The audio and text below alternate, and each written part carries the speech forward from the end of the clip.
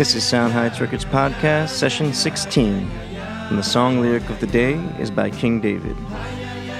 Happy is the man that has not walked in the counsel of the wicked, nor stood in the way of sinners, nor sat in the seat of the scoffers. But his desire is in the Torah of Hashem, and upon his Torah he meditates day and night. And he shall be like a tree planted by streams of water that brings forth its fruit in its season, and whose leaf does not wither, and whatever he does is successful. Yes,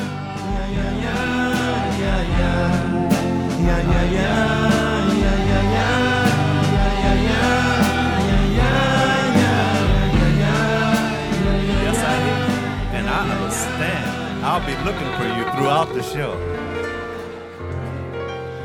Welcome to the Sound Heights Records Podcast.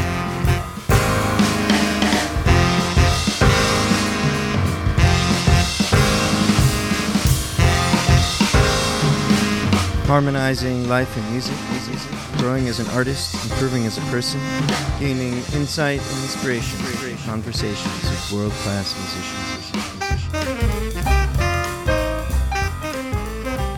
musicians. Welcome to Sound Heights Records. This is Ashrei. Today we're going to do our second installment of the song Backstory series. Today we're dealing with a song called Ashrei Ha'ish.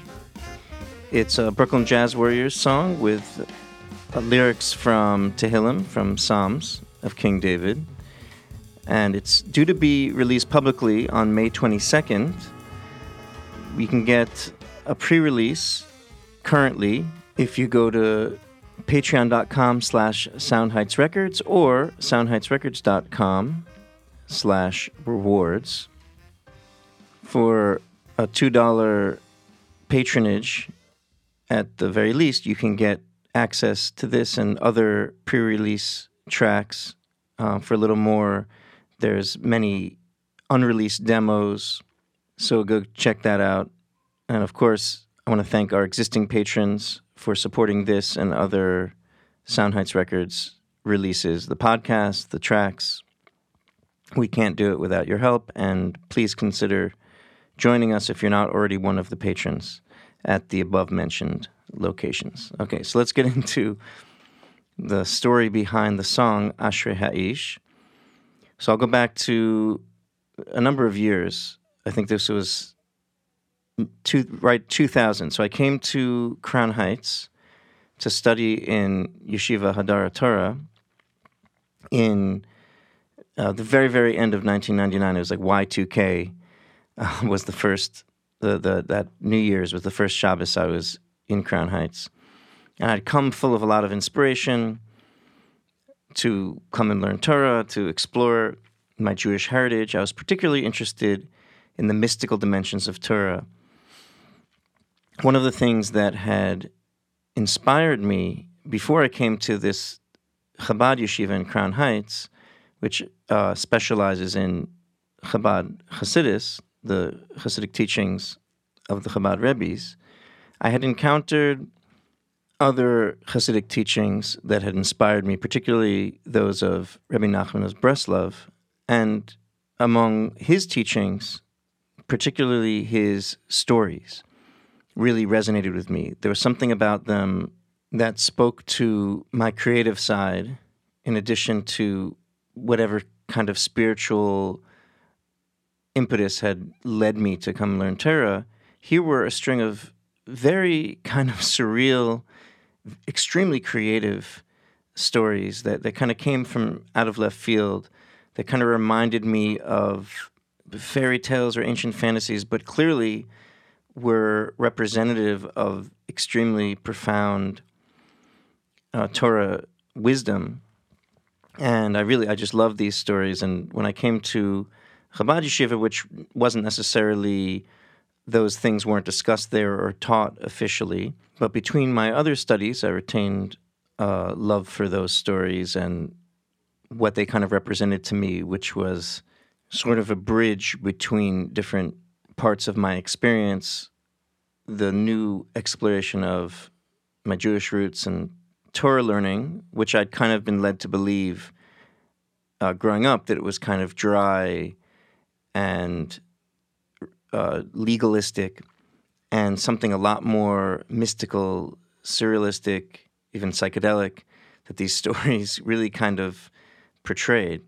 Now, while I was in yeshiva, in between the official learning, I would sometimes I'd pick up my guitar and I'd write tunes. I'd record things that were from the inspiration of the experience, and all those things kind of got filed away. There was one melody that I wrote, which eventually became Ashrei Ha'ish, that I had married with the words of Psalm number 1, Tehillim Kapitel Aleph, because of my favorite Rebbe Nachman story, which made a direct reference, and according to the background behind the story, and even in the published versions of the story itself, said it was based on this Psalm 1. So in the yeshiva, one of the, if not the main theme of our learning, which is central to Chabad Chassidus, especially in modern times, the Chassidus of the Lubavitcher Rebbe Menachem Mendel Schneerson, was this emphasis on the complete redemption, that everything that we're doing, everything that we're learning is leading towards this global harmony, bringing our individual lives into alignment through our good deeds and our learning, which will in turn bring the world into alignment. And this story and the traditional Breslov interpretations of it really fit into that. This story is called The Cripple, or Hachiger in Hebrew. And the cripple, according to many interpretations, refers to the soul of Mashiach, the soul of the Redeemer. And the story itself describes a whole mystical, fantastical journey from place to place with magical powders and demons who are fighting and becoming clouds. And it's a very kind of wild, twisty story. And I'm going to read it now, just to get the sense and the feeling of where this song is coming from. Then maybe I'll talk a little bit about specifics of it and other aspects of this Psalm 1, which comprises the lyrics of this song, which I'll play in its entirety at the end of this talk, Ashrei Ha'ish. So here's the story by Rabbi Nachman of Breslov called The Cripple. Once there was a wise man. Before he died, he summoned his sons and his family and told them that they must water trees. You may also earn a living in other ways, but you must also be careful to water trees. With that, the wise man died, leaving behind sons. He had one son who could not walk. He could stand, but he could not walk. His brothers supported him, giving him enough to live on and to have something left over. Little by little, the crippled son saved up some of the leftover money until he had a considerable sum. He thought it over. Why should I have my brothers supply my needs? It is better that I start some kind of business on my own. Although he could not walk, he had a plan. He would hire a wagon, a secretary, and a driver. He would travel with them to Leipzig, and then, even though he could not walk, he would be able to do some kind of business. When his family heard his plan, they were very pleased. They said, "Why should we continue to support him? It is better that he earn his own living." They therefore lent him even more money so that he would have enough to run a business. The cripple hired a wagon, a secretary, and a driver, and he set out. They came to an inn, and his secretary suggested that they spend the night there, but he did not want to. They implored him, but he was stubborn and continued on his way. Soon they were lost in a forest and were attacked by robbers. This band of robbers originated during a time of famine. A man had come to the city and announced that whoever wanted food should come to him, thus attracting a number of men. He worked with cunning and dismissed the men he could not use. To one he said, "You can be a craftsman," while to another he said, "You can work in a mill." He thus chose only intelligent youths, bringing them into the woods. Then he told them that they should become thieves. From here, people travel to Leipzig, Breslau, and other places. Merchants go by. We will rob them and amass money. It was these robbers who attacked the cripple and his men. The driver and the secretary were able to flee, but the cripple remained in the wagon. When the robbers came, to take the money chest, they asked him, "Why are you sitting there?" The cripple replied that he could not walk. The robbers took the chest and the horses, leaving the cripple on the wagon. The secretary and the driver fled to a town. They decided that since they had taken out loans from the wealthy landowners, it would be foolish for them to return home, since they could be put in chains. It would be better to remain in the town to which they had fled. Here they would also be able to work as a secretary and a driver. The crippled son had provisions he had brought from home, and as long as he had some dry bread in his wagon, he ate it. Then this was used up, and he did not have anything to eat. He thought it over and threw himself down from the wagon, where he would be able to eat grass. He spent the night alone in the field and was very frightened. He lost all his strength until he could not even stand. He could only crawl, pushing himself along. He ate the grass around him. As long as he could reach out and eat the grass around him, he would remain in one place. Then, when the grass was gone, so that he could not reach anymore, he would push himself further and eat there. He continued eating grass for some time. Then one day he came across a certain type of grass that he had never eaten before. The grass looked appealing. He had eaten grass for so long now that he was familiar with the various species, but he had never seen any grass like this. He made up his mind that he would pluck it out, root and all. Under the root there was a diamond. The diamond was square, and each side had a different power. On one side it was written that whoever grasped that side would be foolish for them to return home, since they could be put together, that is, where the sun and the moon meet. When the cripple uprooted the grass concealing the diamond, it turned out that he was grasping that side of the stone. It lifted him up and transported him to the place where day and night meet. He looked around and saw that this was the place where the sun and moon come together. He heard the sun and the moon speaking. The sun was complaining to the moon, "There is a tree that has many branches, each with its own fruit and leaves. Every single branch, fruit, and leaf has its own special power. One has the power to grant children to the childless, while another has the special power to grant livelihood. One has the power to heal one's sickness, and the others have the power to heal different sicknesses. Each one thus has its own different power. This tree must be watered. If it were watered, it would have all these great powers. But not only do I not water it, but when I shine on it, I am drying it up." The moon replied, "You are worried about the concerns of others. Let me tell you my problem. I have 1,000 mountains, and around these 1,000 mountains there are another 1,000 mountains. This is the place of the demons.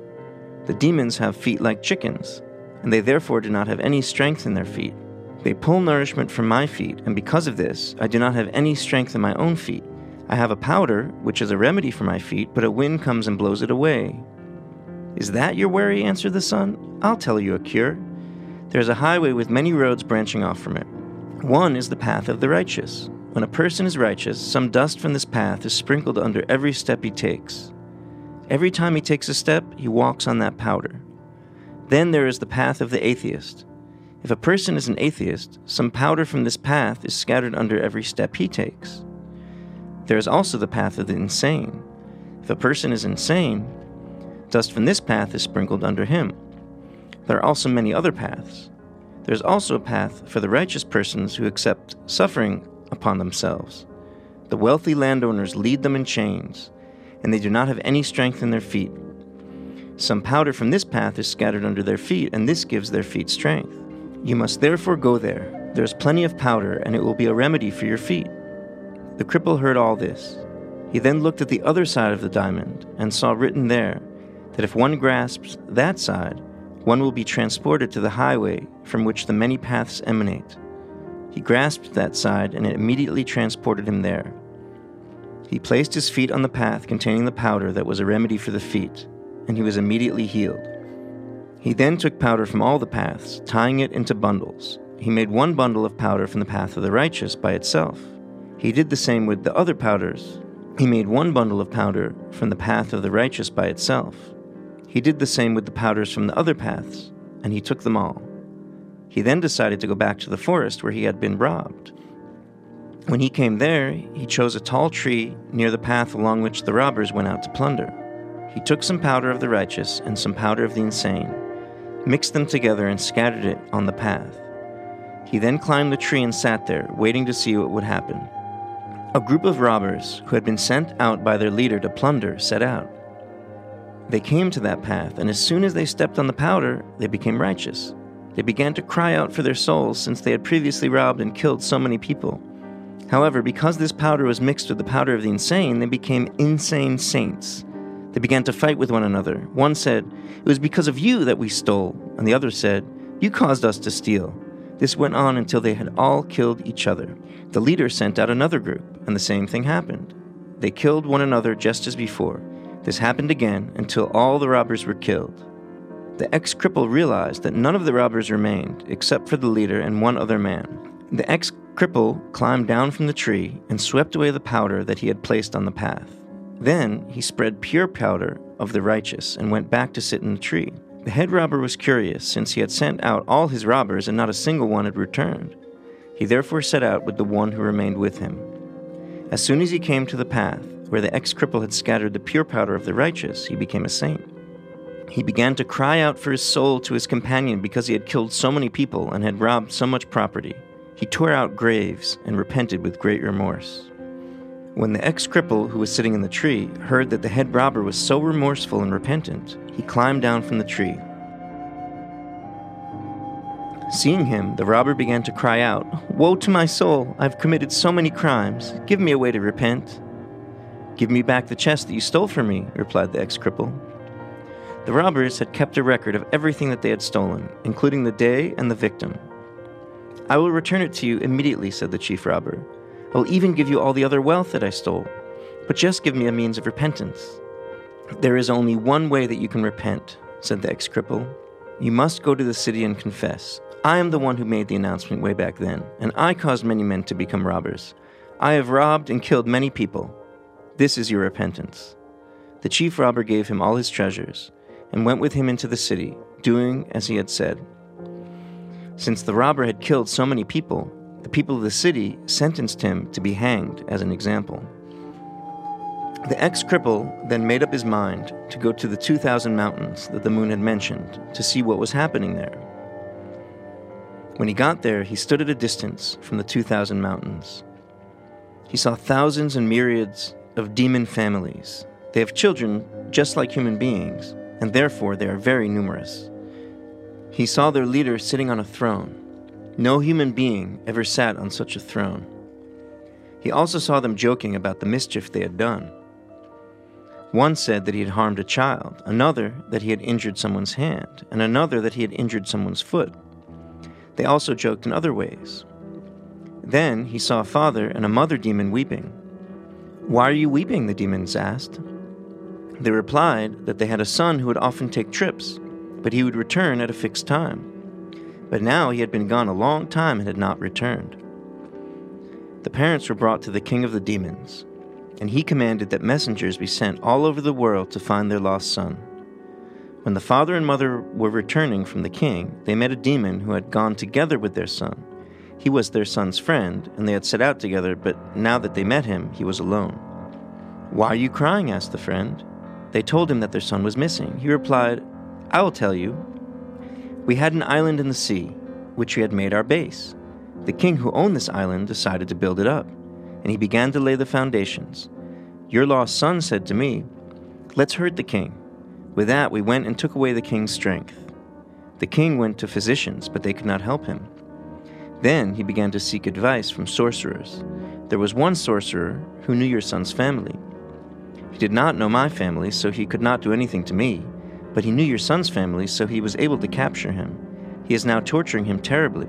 The parents brought their son's friend, who had told them this, to the king, and he repeated the entire story. The demon king said, "Give the island king back his strength." The friend answered and said, "One of the demons who was with us did not have any strength. We therefore gave him the island king's strength." The demon king said, "Take the strength back from him and give it back to the island king." The friend replied to the king, "The demon to whom we gave the island king's strength became a cloud." The demon king declared that the cloud should be summoned and brought to him. A messenger was sent to get him.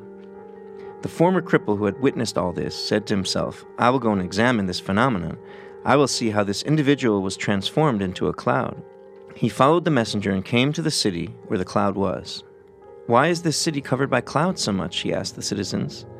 "Not so," they replied. "There has never been a cloud here. The city has been covered by a cloud only for a relatively short time." Then the messenger came and called the cloud, and it left that place. The former cripple decided to follow them and overhear their conversation. He heard the messenger ask the other, "How did you come to be a cloud here?" The other replied, "I will tell you a story. Once there was a wise man. The emperor of his country was a great atheist, and he converted the entire land to atheism. The wise man summoned all of the members of his family and said, 'Don't you realize that the emperor is a terrible atheist? He has converted the entire land to atheism. He has even made some members of our family into atheists. Therefore, let us leave this place and go into the desert, so that we will be able to continue to believe in God.'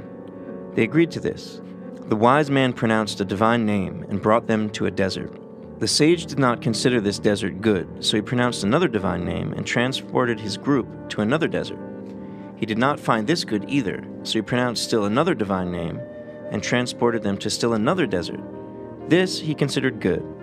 The desert was close to the 2,000 mountains. The wise man made a circle around his group so that no one would be able to come close to them. There is a tree, and if this tree were watered, none of us demons would survive. We therefore work day and night digging ditches so that no water can reach that tree." "Why must you dig continuously day and night?" asked the messenger. "Once you dig your ditches, it should be enough to hold back the water." "There are talkers among us," replied the cloud. "These talkers go and make strife between one king and another, causing wars. These wars cause earthquakes. The earth around the ditches collapses, and water can get to the tree. Therefore, our people always must stand by to dig." The cloud then continued his explanation and story. "Whenever we appoint a new king, we joke about all the kinds of mischief that we have done, and we are very happy. One jokes about how he damaged a newborn child, so that his mother mourned him. They joke about all sorts of different things, discussing all their pranks. When the new king becomes very happy, he strolls around with his royal ministers. He then attempts to uproot the tree. If the tree were no longer there, it would be very good for us. The new king, therefore, gathers up strength to uproot the entire tree. However, as soon as he comes near it, the tree lets out a very loud scream. The king becomes terrified and turns back. Once we appointed a new king, and we engaged in tremendous frivolity before him, in the manner I have described. The joy was very great, and this gave him very great courage. He said that he would be the one who would uproot the tree completely. He went for a walk with his ministers and gathered up great strength. Then he ran to uproot the tree completely, but when he came to it, it gave out a loud scream and he was overcome with terror. He turned back with tremendous frustration. On the way, he saw a group of human beings sitting. This was the group around the wise man which I mentioned earlier. He sent some of his men to harm them in a fitting manner, as was their way. When the family of human beings saw the demons, they were overcome with fear. The sage said to them, "Do not be afraid." The demons approached, but they could not come near the humans because of the circle that the wise man had made around them. The demon king sent other messengers, but they also failed. Greatly frustrated, he himself went, but he could not get close to them. Finally, he asked the old man to let them enter. "Since you are asking," said the old man, "I will let you in, but it is not proper that the king come in alone. I will let another individual come in with you." With that, the sage made an opening and allowed them to come in. Then he closed the circle again. The demon king asked the old man, "Why have you come to settle in our place?" "Why is this your place?" retorted the sage. "It is my place." "Aren't you afraid of me?" said the demon king. "No," replied the sage. "Are you still not afraid?" said the king. With that, he made himself go larger until he reached the sky. He threatened to swallow the sage. "I'm still not afraid at all," said the old man. "But if you want, I will make you afraid of me." With that, the sage recited a short prayer. Dark clouds appeared, and there was loud thunder. Thunder has the power to destroy demons, and all the royal ministers who had been accompanying the demon king were killed. The only survivors were the king and the other one who was with him inside the circle. The demon king begged the sage to stop the thunder, and it stopped. The demon king then said, "Since you are such a man, I will give you a book containing all the families of the demons. There are some miracle workers who only know one family, and do not know even that family completely. But I will give you a book containing all the families, as they are all in the king's records. Every demon who is born must be registered by the king." The demon king sent the one who had been with him inside the circle to get the book. It was good that the sage had allowed another demon to survive, since otherwise there would not have been anyone to send to get the book. The demon brought him the book. The old sage opened the book and saw written in it thousands and myriads of families. The demon king also promised that he would never harm the old sage or any members of his family. He told the old man to bring him portraits of every member of his family. Whenever a child was born, they should immediately bring the demon king the child's portrait. In this manner, no harm would ever be done to the old man's family. Then it came time for the old man to die. He summoned his sons, and as his final testament commanded them, saying, "I am leaving you this book. You know that I have the power to make use of this book in holiness. Nevertheless, I do not make use of it. The only thing I use is my faith in God. You also must not use the book. Even if some of you can use it in holiness, do not use it. Have faith in God alone." With that, the wise man died, and the book became part of his heritage. Eventually, it was inherited by his grandson, who had the power to use it in holiness. However, he had full faith in God and did not use it, as the old man had commanded. The talkers among the demons tried to tempt the old man's grandson. He had mature daughters, and the talkers told him, "Your daughters are getting older, and you do not have money to support them or marry them off. You should therefore make use of this book." The grandson did not know that the talkers were tempting him. He thought that it was his heart that was giving him this advice. But he traveled to his grandfather's grave and asked him, "You left orders in your will that we are not to use this book, that we only have faith in God, but now my heart is tempting me to use it." The deceased sage answered, "Even though you have the power to use it in holiness, it is better for you to have faith in God. Do not make use of it. God will help you." He complied. Then one day, the king of the land where the old man's grandson lived became ill. He went to physicians, but they could not cure him. The land was very hot, so the remedies did not help. The king then decreed that the Israelites should pray for him. Our demon king said, "This grandson has the power to use this book in holiness, but he refrains from using it. Therefore, we should do something for his benefit." With that, our king commanded me to become a cloud there. The human king would then be healed by the remedies that he had taken earlier and those he would take later. The sage's grandson did not know anything about all this. This is the story of how I became a cloud here. This was the story that the cloud told the messenger. The former cripple followed them and listened. The cloud was brought to the demon king. The king ordered that the cloud's strength be taken and given back to the island king, and it was done. The demon's son was then able to return to his parents. The demon's son came back worn out and in great pain. He did not have any strength, since he had been tortured very much there. He was very angry at the sorcerer who had tortured him so much, and he left orders to his sons and their families that they should always lie in wait to trap the sorcerer. The talkers among the demons went and told the sorcerer to watch himself, since this family was lying in wait for him. The sorcerer made use of his devices to protect himself from them, and also sought the help of other sorcerers who knew other families.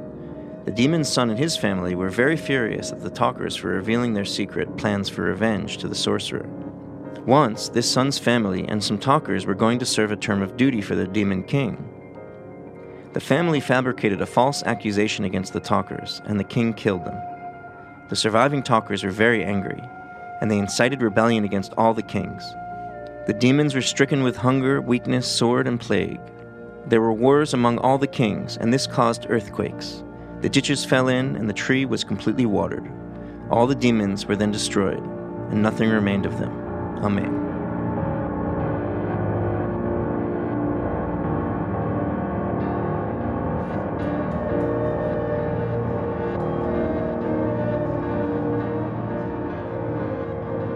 Happy is the man who does not walk, does not stand, and in the place of jokers does not sit.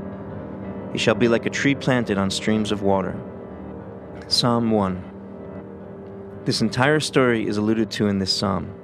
He who has eyes should see, and he who has a heart should understand what is happening in this world.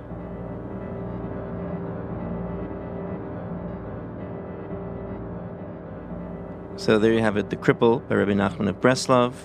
I hope you enjoyed the story. I just love that story, and it occurred to me upon reading this and other stories that based on some of the history of surrealistic literature, particularly Franz Kafka, who had drawn a lot from Jewish mystical sources that these stories were a huge influence, not just on him, but through him and very likely other writers, a whole genre of surrealistic literature, which really has appealed to me.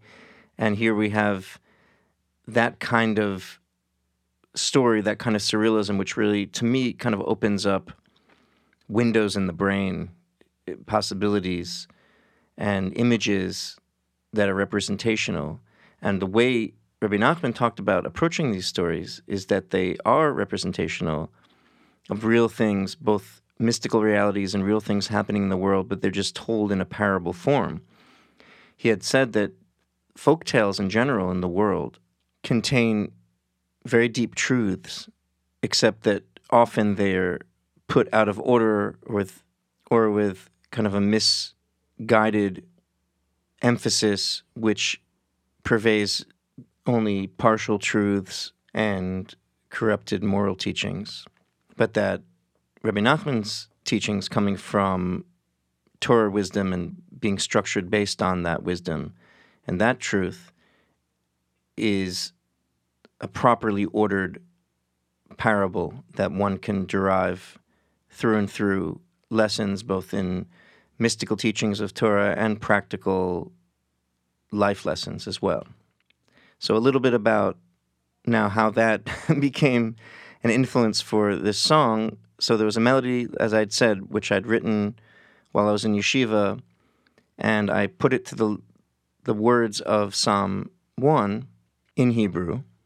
And I recall performing it for a gathering of rabbis and parents of yeshiva students at a parents' weekend at the yeshiva, and very excitedly talking about the story in relation to, again, the main theme in a Chabad yeshiva and in general in the Hasidic world, which is Mashiach, the Redeemer, and Geula, redemption, and how the end of the story with the watering of the tree and the destruction of the demons, it represented a very unique way of expressing how one can look at their mission in this world as part of a larger purpose. And the psalm begins with, "Happy is the man that has not walked in the counsel of the wicked, nor stood in the way of the sinners, nor sat in the seat of the scoffers." It really fits very well with the theme of this podcast, which is the idea of achieving success, not just in music and musical skills and recording and production skills and music business skills, achieving one's goals in life, but also achieving one's higher purpose, harmony in one's relationships, etc.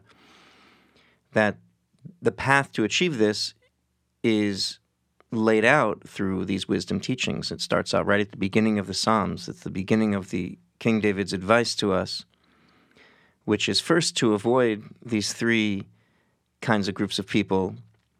Different interpretations point out these three things are really like thought, speech, and action. The counsel of the wicked is really thought and how we think about things. The path of the sinners is actually what we action, what we do either consciously or unconsciously. And the seat of the scoffers is how we speak about things. So avoiding the negative influence in these areas is step number one.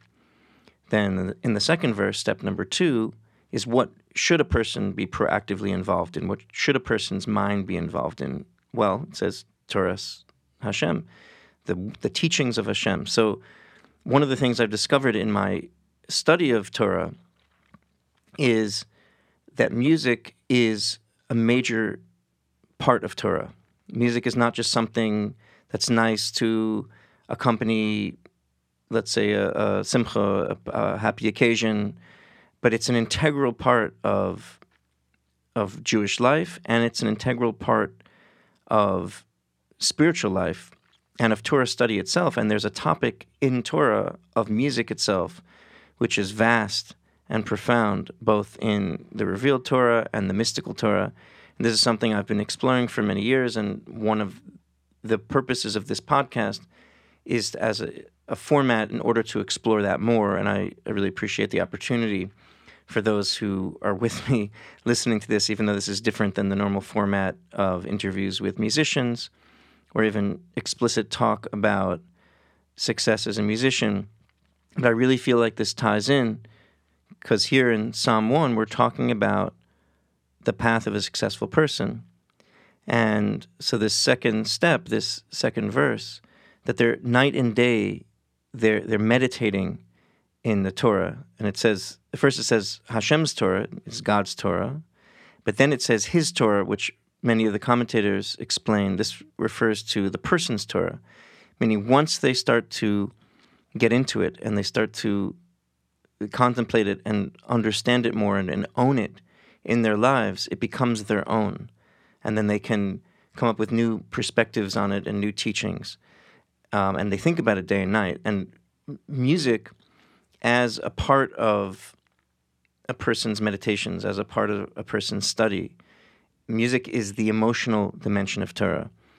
So that a person can have an intellectual perspective and gain an understanding and appreciation of what is true in the world, what is true for them, and the proper path that they should go on, and the positive things that they can think about, but also how to implement an emotional dimension to those revelations. There's a famous self-help book called Think and Grow Rich, where it talks about one's thoughts being directed towards certain goals, that when those thoughts are backed by emotion, then they're extremely powerful.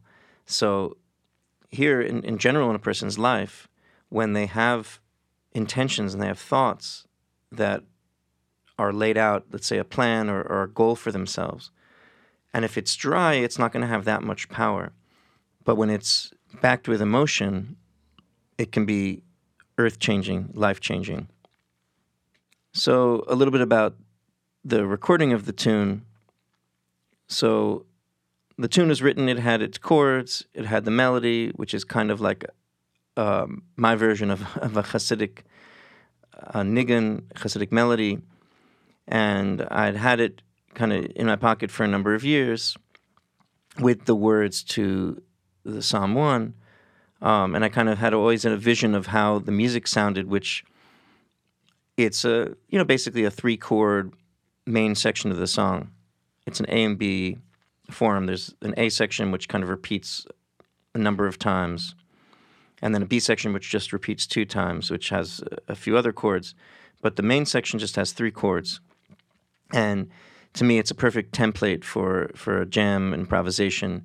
And so that's what I really feel like this recording really kind of captured that. It was recorded at the old Sound Heights Record Space on Eastern Parkway 2 years ago in 2017 with myself and Menachem Grossman on lead guitar, Nissen Levitin on drums, and I'm singing, and I also, after we recorded that live with guitar, 2 guitars, me playing rhythm guitar, Menachem on lead, and Nissen on drums, then I added a bass guitar, added organ, I re-recorded the vocals, and then, because I wanted to get like a Hasidic gathering, Hasidic Verbringen atmosphere to the melody, so during that period of time, whoever came by the studio for whatever reason, and a couple of people I think I kind of schlepped inside the studio, I added them to the group of people singing that nigun.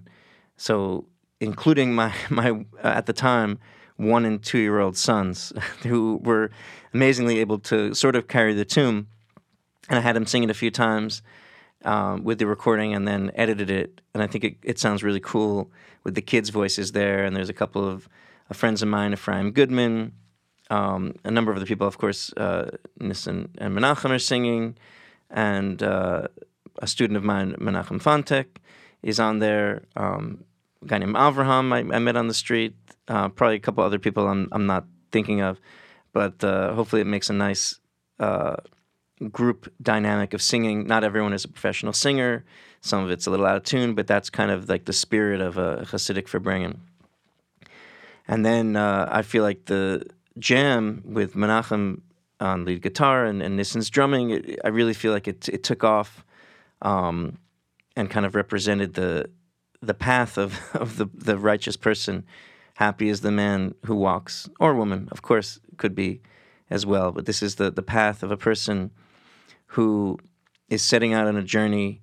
They're seeking to reach the highest level, to fulfill their own personal potential in their own life, but with their mind also thinking about the global picture, thinking about a much bigger picture of their role in a much larger place, which all this represents, and the journey of the dance of the music.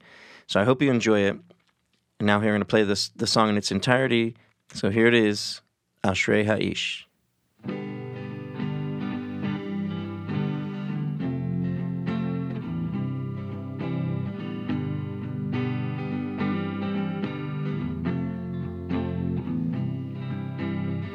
Ya ya ya ya ya ya ya ya ya ya ya ya. Ha ya ya ya ya ya ya ya ya ya ya ya ya. Ashrei ha'ish asher lo halach b'atzas rishayim uv'derech chitayim lo amar v'moshav leitzim lo yashav ki im besoras Hashem chefetzo v'soraso yege yomam v'layla v'haya ke'et shasul al palgei mayim asher pirya yitain be'ito v'halehu lo yibo v'chol asher yaseh yatzliach lochein harshayim kim kamot asher tidfenu ruach al ken lo yakumu shayim b'mishpat v'chatayim b'das tzadikim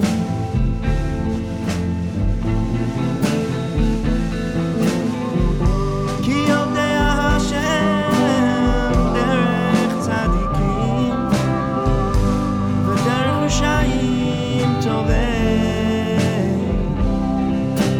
hayya ya ya ya ya ya ya ya ya ya ya hayya ya ya ya ya ya ya ya ya ya ya ya hayya ya ya ya ya ya ya ya ya ya ya ya hayya ya ya ya ya ya ya ya ya ya ya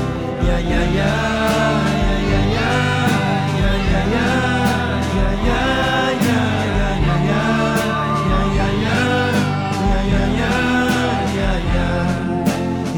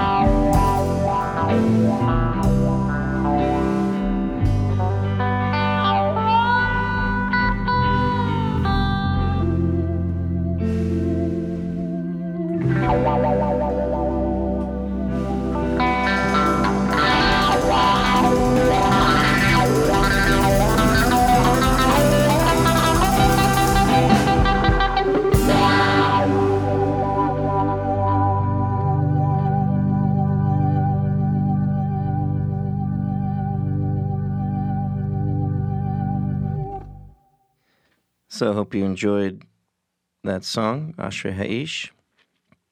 That's the Brooklyn Jazz Warriors featuring Menachem Grossman on guitar, Nissen Levitin on drums, myself, Yisrael Aryeh, on vocals, guitar, bass, and organ, and also featuring on vocals Menachem Grossman, Nissen Levitin, Ephraim Goodman, Menachem Fontek, Yossi Gutblatt, Shmuley Gutblatt, Avram Shvili, and Jason Ewald.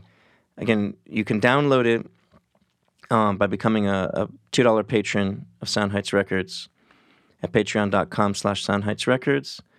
That the public release will be May 22nd, which is Lag BaOmer, a day celebrating the life and work of Rabbi Shimon Bar Yochai, with the emphasis on his mystical teachings as recorded in the Holy Zohar.